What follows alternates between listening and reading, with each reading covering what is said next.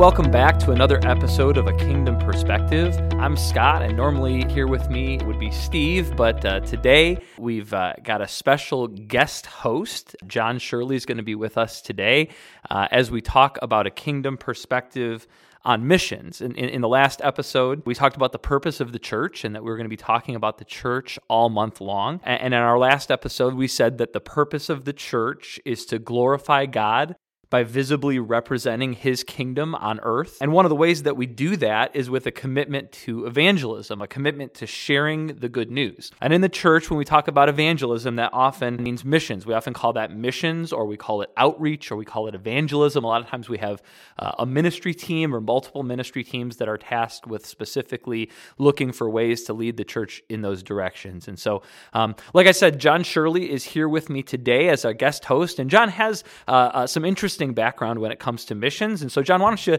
tell us a little bit about your missions background? Well, I spent a number of years with what was at the time called African Christian Mission, now ACM International, and Pioneer Bible Translators. And I was working in what was then called Zaire, is today the Democratic Republic of the Congo, working with a team of national believers who were translating the Bible into, or actually doing a revision of a translation into Congolese Swahili. And so part of my background was language learning and learning about living in another culture and learning about bringing the gospel to people who live differently and in a different context than we're used to. So I spent about 10 years with those organizations. Doesn't necessarily qualify me to speak to all aspects of missions, but I guess it gives me a little bit of an international perspective. Right. I'd say that you've probably been involved in missions work on the ground, boots on the ground, more than most Christians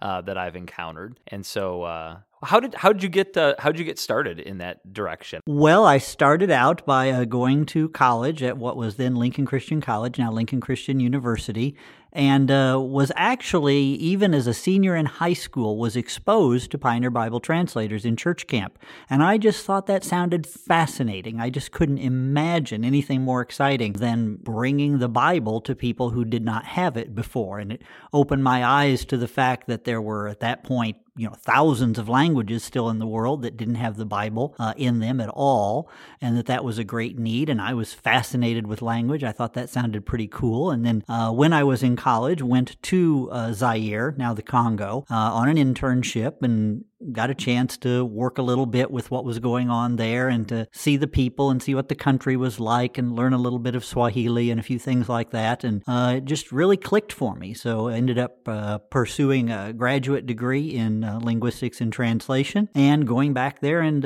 was actually 7 years working there on the ground. And while I was there, also got a chance to teach in a local Bible college and to do help with a variety of other things that the mission was involved with there. So yeah, not all missions obviously are linguistic, not all missions are Bible translating, but I would say that all missions are about translating God's word into a local language of the people, whether it's literally translating it like Bible translation, or whether it's just contextualizing a gospel message in a way that people will understand God's love for them and what God's done for them. I would say that really at the heart of missions is that idea of bringing the good news, bringing the message to people who need to hear it. That's a very good way of putting it. Yeah, pretty much everything we do as the church, is bringing the kingdom of God, the message of God's rule and reign into the lives of people. And often that requires thinking about what is going to help them to grasp that. What is going to bring that to them? What are their needs? What are their perspectives?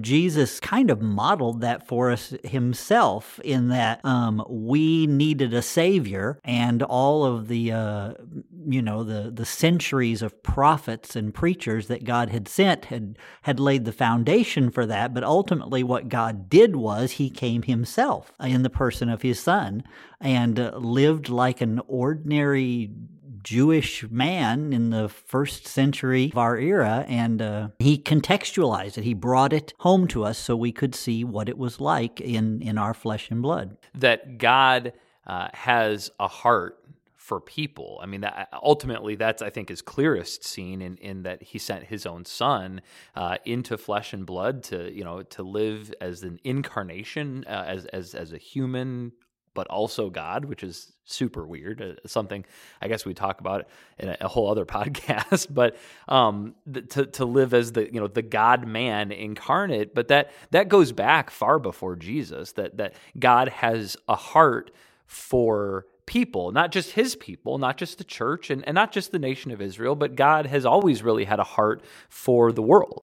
Yeah, I think a lot of times we think that the Old Testament is just about the Jewish people and the New Testament is about everybody else. But actually, the Old Testament, the foundation was laid for God's outreach to the whole world. I mean, from the very beginning of the promise to Abraham, he tells Abraham in Genesis chapter 12, it's recorded for us, I will bless all nations of the world through you, through your descendant. And that word nations is peoples, what we think of, not as nation states like we have today. Those weren't really around back then, but different people groups, of which there are tens of thousands in the world, speaking different languages and different cultures. And God's promise was that Abraham and Abraham's descendants would be a blessing. And then through the Old Testament, you see places where that's borne out, where Abraham himself brings blessing to some of the other peoples that are around him. Later on in Israel's history, where even through some of the things that Israel did that were not necessarily good, that caused them to get drawn into exile in Babylon and then Persia. We see Daniel, we see Shadrach, Meshach, and Abednego, we see Esther, all of whom brought blessing and brought God's presence and God's perspective to these other countries that were around them. I think there's a temptation there that God calls a people to himself.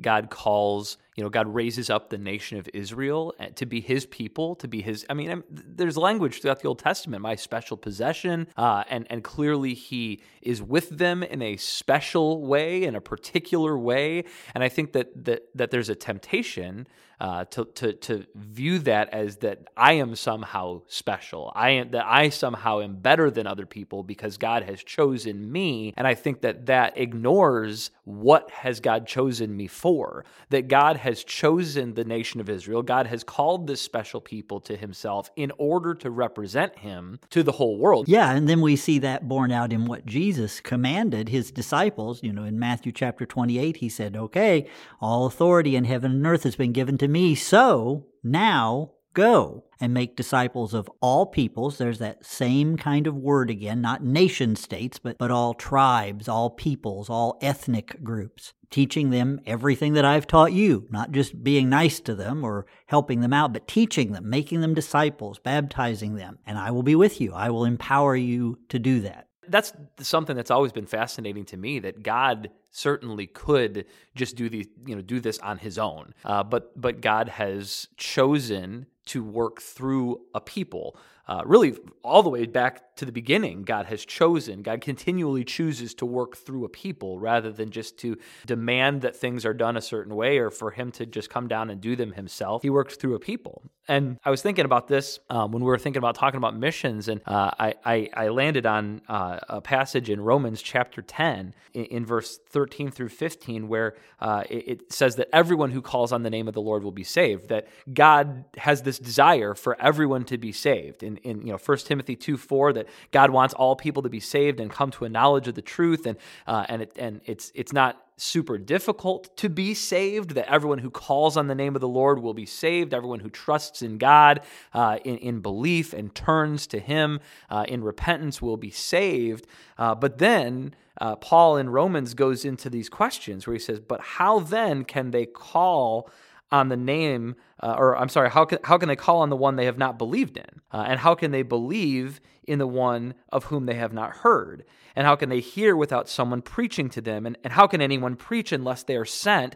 As is written, how beautiful are the feet of those who bring good news. So throughout Scripture, we have this idea that we are a sent people. We're not just sitting and receiving God's blessing, but we are blessed to be a blessing. We are sent out. And as Paul underscores there, people cannot believe unless someone goes to tell them. You see that played out especially in that in Acts chapter 10, which is kind of the place where we see the mission to the Gentiles being launched in the book of Acts. And you have this God-fearing Roman, Cornelius, not a Jewish person at all, but someone who really respected the God of the Israelites and prayed to the God of the Israelites. And we find that, he has this vision. And this vision from God. And yet what God tells him is not, here's the gospel, Cornelius, here's what you need to believe. What God tells him is, a man named Peter is going to be coming to you, and he's going to tell you what you need to do.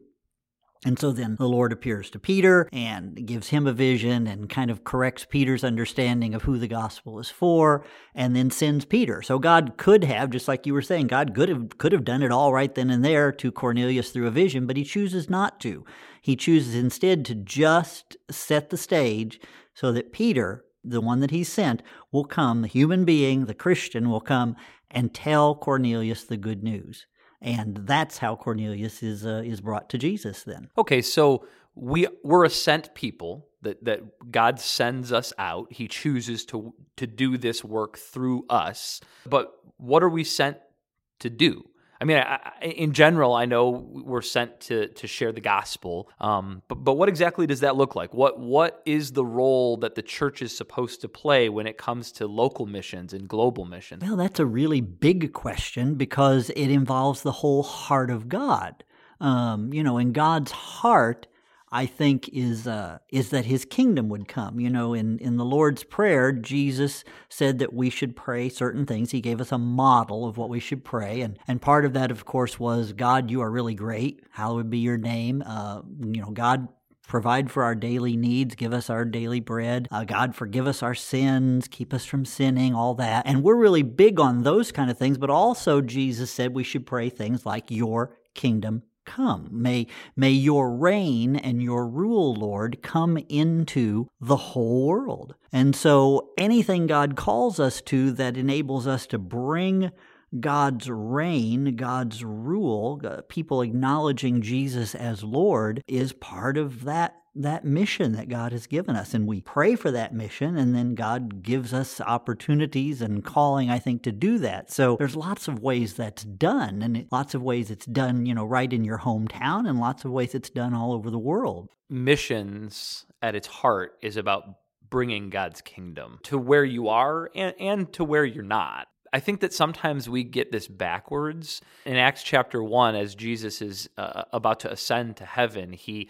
kind of leaves marching orders for the early church, and he says that he tells them that you will be my witnesses, that you'll be my witnesses in Jerusalem and Judea and then in Samaria and to the ends of the earth. This idea that you will be my witnesses. You'll bear witness to what you've seen and heard right where you are. Right in your neighborhood, right in your family, and it starts there, but it doesn't end there. That it starts right where you are, but right where you are is just the beginning, and it radiates outward, out into Samaria, out into the region, and out into even further, and eventually out into the entire world. That we are called to. There's an argument a lot of times in church circles about should we be focused locally or should we be focused globally.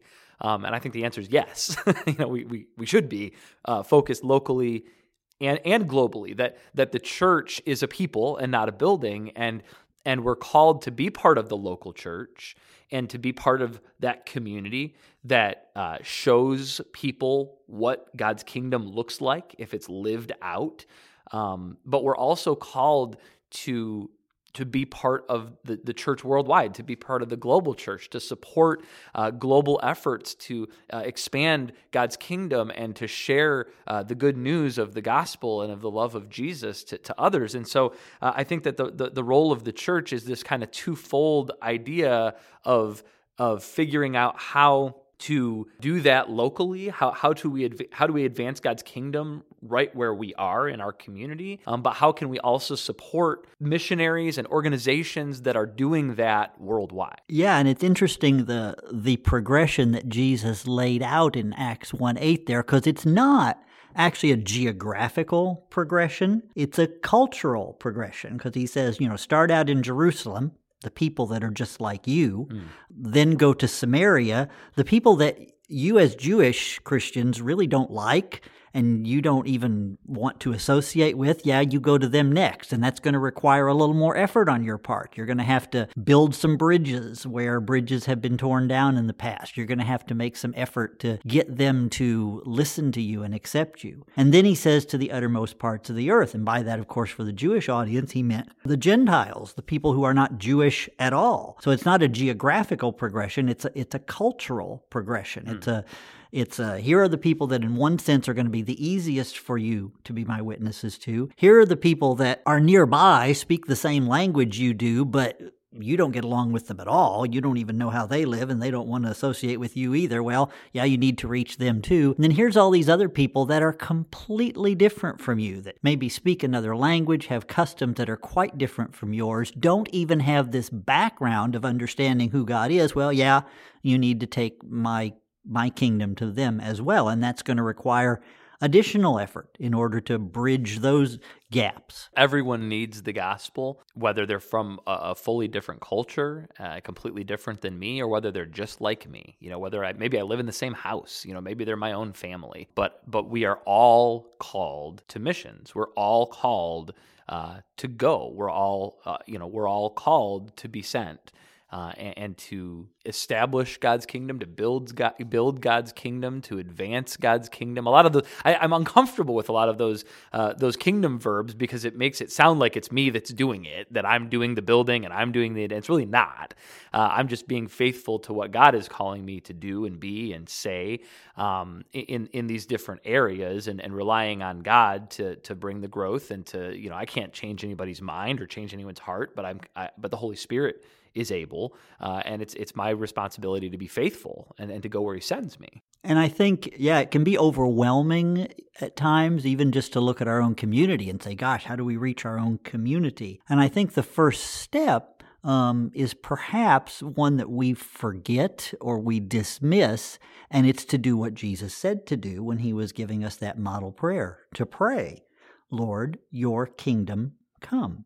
And, he's just giving us the model. We can expand on that. When you see a news story about something terrible happening in your own hometown, well, our first response maybe should be to pray, Lord, may your kingdom come in that situation. May you raise up godly people who will be the hands and feet of Jesus there to meet those needs and to show people how to live differently under Jesus. Or when we hear a news broadcast about refugees fleeing a place like Syria, we can bemoan what's going on there. We can debate whether or not we should send military in and all that sort of thing. But perhaps the most important thing we can do is to pray, Lord, may your kingdom come in the country of Syria. May the gospel come there. May the gospel bring renewal and restoration and peace.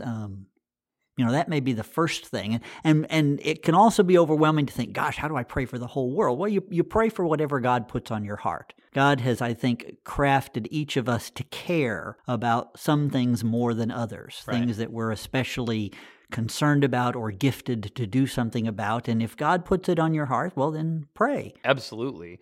Well, I think that really gets at the heart of the kingdom perspective on missions. The thing that, when it comes down to it, different churches support different things and different people are passionate about different areas. But I think we can all agree that missions is about your kingdom come.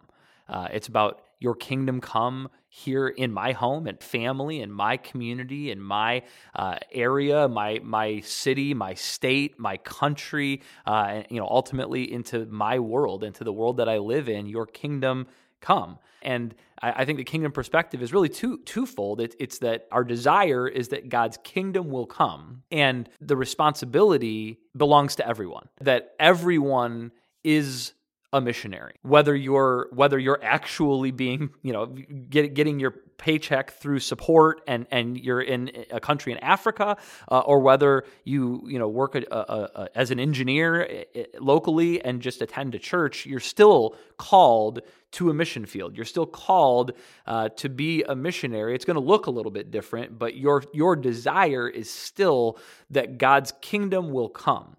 both locally and globally. I think we're all called to have a local mind, a local heart, a heart for local missions and a heart for global missions. That our desire is for God's kingdom to come to the entire earth. Everywhere that we go, but also everywhere that we don't go. Like what you were saying, we hear about a story, at the other end, at the other corner of the globe, and our first reaction should be, God, your kingdom come. That what those people really need is you. Not something that I think that they need. That we make the mistake sometimes of, I think, jumping to a conclusion that if only, if only they had this, or if only they were more like these people, or if only. And I think that really it's simpler than that. That what they need is God. What they need is your kingdom to come. And I think that's our responsibility. That's the kingdom perspective. Every one of us is called to do what we can to bring God's kingdom. Yeah, and as we pray, I think God will open our hearts to see whatever else He might want us to do. We tend to regard prayer sometimes as being, oh, well, at least I can pray. And we say that, and that's a normal thing to say, but we have to recognize what we mean by that is not that prayer is a least thing, that prayer is a lesser thing. We're just saying by that, prayer is at the minimum the thing that each and every Christian can do as God leads for the kingdom to come. And it is not a lesser thing at all. It is, in fact, a greater thing, because we are asking the living God to intervene in those situations. And somehow in the economy of Scripture, it just seems like God moves as people pray. We know we're praying for things that God wants. It's not like God is going to say, no, I don't want to bless those people. Of course He does. He's going to work through us in some way or another. When you talk about missions in the church, it conjures images of a group of people making decisions about money, about sending, where are we going to send our money, which missions will we support, which organizations, which individuals will we send our money, send our financial support to, or being from a youth ministry background, it conjures images of a week and a half in Mexico, trying to dig a foundation for a new church. That missions usually amounts to either sending money away to someone else who is doing missions work of some kind, or it amounts to sending people for a short amount of time from my church to go do work somewhere, physical labor, or maybe put on a vacation Bible school or something of that nature. I mean, from your perspective, is that what missions is designed to be? Is that the way that we're supposed to be doing missions? How does that compare to what we're called to do in the Bible? In one sense, I mean, we are called to send and we are called to go. Both of those are scriptural commandments. Paul says there in Romans chapter 10, how will they hear, unless someone tells them, and how will they go unless they are sent? So we're called to send. Jesus obviously calls us to go,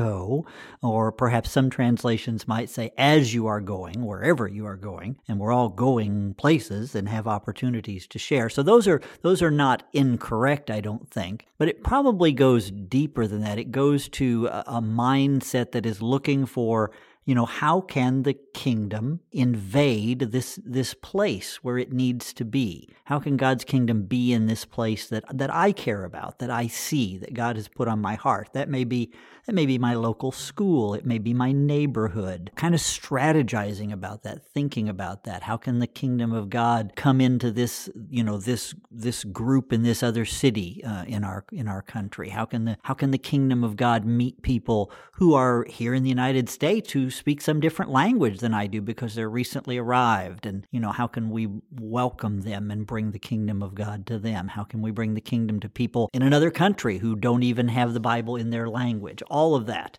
And the funny thing is, the interesting thing is that we now live in a time where we know more about the world than we've ever known before, about where the people are and what their needs are and who are the people groups and the languages. And we can do more because we have more resources available. I mean, I can I can actually sit down on my computer this afternoon and review the Bible translation of a people group in Tanzania that I'm going to next week ahead of time, and so have an idea of what we're going to be doing. And all of that thanks to internet and computer savvy people that are much smarter than I that put all this together so we can make that happen. To that same website and give money to that mission with a couple clicks of a button that I can make a contribution to support financially a mission halfway across the world. Right. And we have a better system set up for reviewing who is doing good work around the world and who's using funds wisely. You know, all of those kinds of things are available now to us, so we know where we're giving, where our giving will have the best impact. You know, we can do a whole lot more these days than we ever could in the past, and it's easier in some senses to just get on a plane and travel now than it's ever been. I want to explore this idea a little bit of short-term missions, in part because I am in youth ministry and I've been part of a number of these trips. But there's starting to be some questions. It's always been kind of conventional wisdom in youth ministry that you take students on a mission trip and it's very important and life-changing, and it certainly can be. But do short-term missions actually accomplish what missions is supposed to be, what we're called to be and do? Just some statistics to throw out there. Over the last few years, on average, 1.5 million people have gone on a short-term mission trip from the United States. 1.5 million people from the United States per year go on a short-term mission trip. They spend on average $2 billion in order to go on those trips.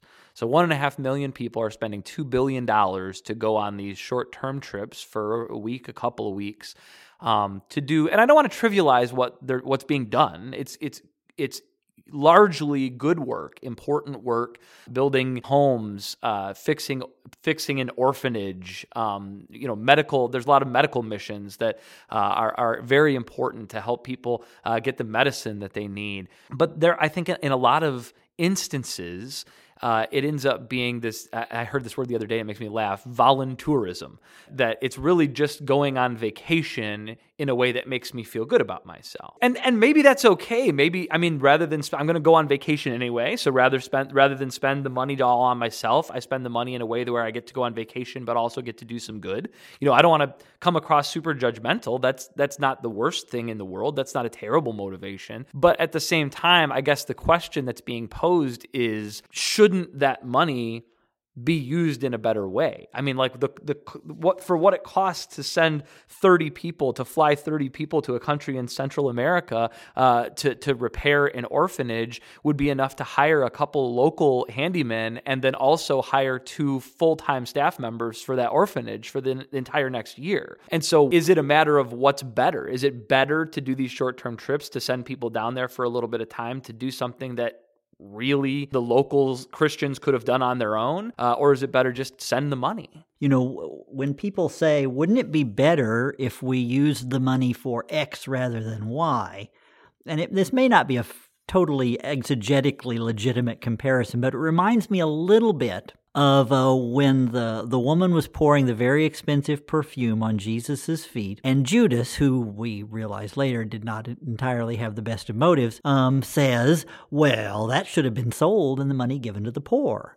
And Jesus doesn't chide her for doing that. He recognizes that caring for the poor is also important, but that extravagant gift was okay. And so I think if we recognize that God does indeed have all the money he needs to do whatever he wants, then the legitimate question is not, wouldn't that money be better spent on staff rather than flying people down there to put bricks together when local people could do bricks? The bigger question is, are we doing good by doing that, or are we doing harm? And, if by going down there we end up damaging the local economy and putting local people out of work, well, that's not a good way to help. Right. Which is why I think any responsible short-term missions trips will be done in partnership with people that are working there locally, in partnership with local churches if they're there, in partnership with people that understand what needs to be done, and how to do it in ways that really will be helpful. And Yeah, there may be places where, we could have done that a little cheaper if you'd have just sent the money. But if this person goes who has never been there before and they end up falling in love with the kids at this orphanage that they've helped to build, and then they end up supporting that orphanage by their prayers and by their finances for the next 20 years, Right. well, my goodness, not only do you have much more benefit for the orphanage, but you have much more benefit for that person and for their church and for their family and for their children that are seeing how they give and how they pray and how they care about people around the world. Well, that's valuable. Right. Yeah. And not only that, but I've seen and personally experienced that short-term missions, maybe more than anything else that I've done as an adult, as a Christian adult, they don't create. They help me to see what it's like to depend on God. That I am in a different culture, a language that I don't speak fluently, a currency that I'm not familiar with, doing projects that I'm not an expert at, and often, more than once, not feeling my best. And eating food that I'm not used to eating. I mean that I'm in a wholly different and jarring experience that brings up to the surface in a way that I've really never experienced before what it's like to have to depend on God. Because we're pretty insulated. I mean, we do a pretty good job of saving enough money so that we're never in a real position of dire need. And I mean, we are secure. And then you get on a plane or you get on the church bus and you go to these situations, and it's not just about seeing people living in a different culture or seeing people who live with less than I do, but it's about experiencing what it's like to not know. I'm not in control. I'm not the one that's driving the van when I'm in Mexico. I'm just along for the ride. I have to depend that the missionary knows where we're going and that the food that we're eating is not going to make me sick, and any number of things. I have to cultivate a dependence on God, and that is valuable.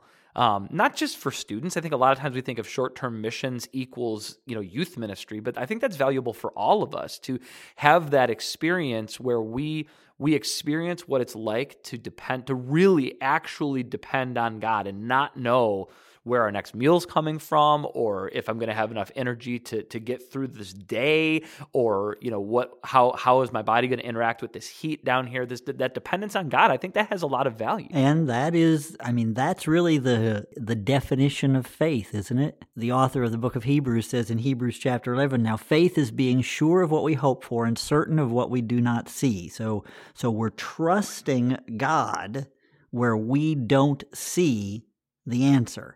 And then the classic example of faith that he cites is Abraham. Abraham, to whom God said, Abraham, go, leave your family, leave your father's household, leave everything you know. I'll tell you where later. And he goes.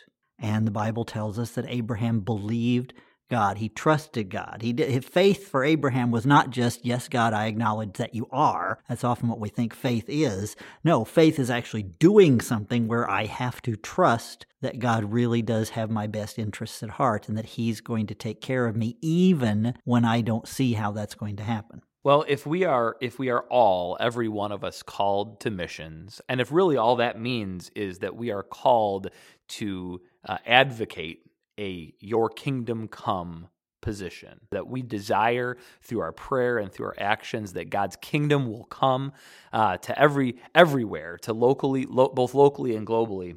In order to do that, we're going to have to go through a process of contextualizing, and that's just that just means that we take the message of God, we don't change it in any way, but we figure out how to communicate it in a way that will be understood as easily as possible by whoever it is we're communicating it to. So in youth ministry, we contextualize the gospel message for younger generations, being careful not to change the message of the gospel, but to communicate it in a way that students will hear. If you're going to a different culture, that will involve learning the language, having a good understanding of different cultural practices and how things are different and how things are similar. And so some level of contextualization is just necessary. We do it all the time without even thinking about it, I think. But I think there's an issue that if you over-contextualize, if you go too far, that there's this worry that it's going to end up resulting in compromise, that I'm going to compromise my faith, and I'm just going to accommodate the culture and not challenge anyone to change. But if I under-contextualize, if I don't contextualize enough, then all I'm doing is taking my culture and forcing it on you. And so I guess my question for you, and this is another big question, but where is that line? Where is the line between contextualizing the gospel and compromising on the message? Well, I think part of it is, and this, we have to study to understand this, is recognizing what is essential to the gospel and what is not. A really easy one is the fact that Jesus is God's Son and that He came to the earth as a God incarnate and died for our sins and rose again. For most of us Bible-believing Christians, that would be part of the message that we really can't change, and that we don't want to change because that's crucial to the message. For most of us, whether we stand on Sunday mornings or sit on Sunday mornings or whether we worship on Sunday morning at all, that may vary. There are places where the gospel is being carried to skateboarders, and they're meeting on skateboard parks, and they skateboard, and then they pray, and they do whatever else they're going to do to communicate that essential gospel message. But there are no pews, and there are no pianos, and they may not even meet on Sunday morning. But that's a part of contextualization. That's part of bringing the message into their world in a way and a place and a manner that they will be ready to hear it. Yeah, we need to be careful to distinguish between what is cultural and what is Christian, what is absolutely necessary in terms of the gospel message. That there are some things, and I think that when you boil it down, there it's not a lot. I think it's a small core of things. When you and I were talking about this earlier, you brought up Acts chapter 17. Paul in Athens, and as he's walking around in Athens and initially looking at all of these idols, all of these altars that are set up to all these different gods, all these pagan gods, and that's the culture that he found himself in at the time. And rather than just stand up and rail against the polytheism and the idolatry and worshiping all these different gods, instead Paul chose to focus on, here's this altar that you have set up to an unknown God, a God that you don't even know, and let me explain to you who that is. That to me, that's the heart of contextualization. That Paul didn't compromise. Paul didn't join the people of Athens in their worship of idols and gods that are not God, but he also didn't stand and condemn them for something that they hadn't even heard about yet. He chose to use their culture, what was available in their culture, as an opportunity to share the gospel. And Paul was a smart man. Paul had studied all this, and in fact, it's interesting in his message to the Areopagus there in Acts chapter 17, he doesn't quote Scripture at all. Because why quote Scripture to a bunch of Greeks who had never read it and didn't regard it as authoritative? No, he quotes Greek poets as kind of a way of reinforcing his message to say, see, even some of your own people have said things like this, and I'm here to explain to you what that really means. Yeah, so to wrap up, this one's fairly simple. The kingdom perspective on missions is that every one of us is called to it. Whether or not you sit on the missions team at your church, every one of us is called to missions. And by that, we simply mean every one of us is called to live in such a way that our desire, both in prayer and in our actions and with our finances, is that God's kingdom will come, both locally and globally. John, I want to thank you for joining us. Really appreciate your perspective. And that's our episode. So see you next time.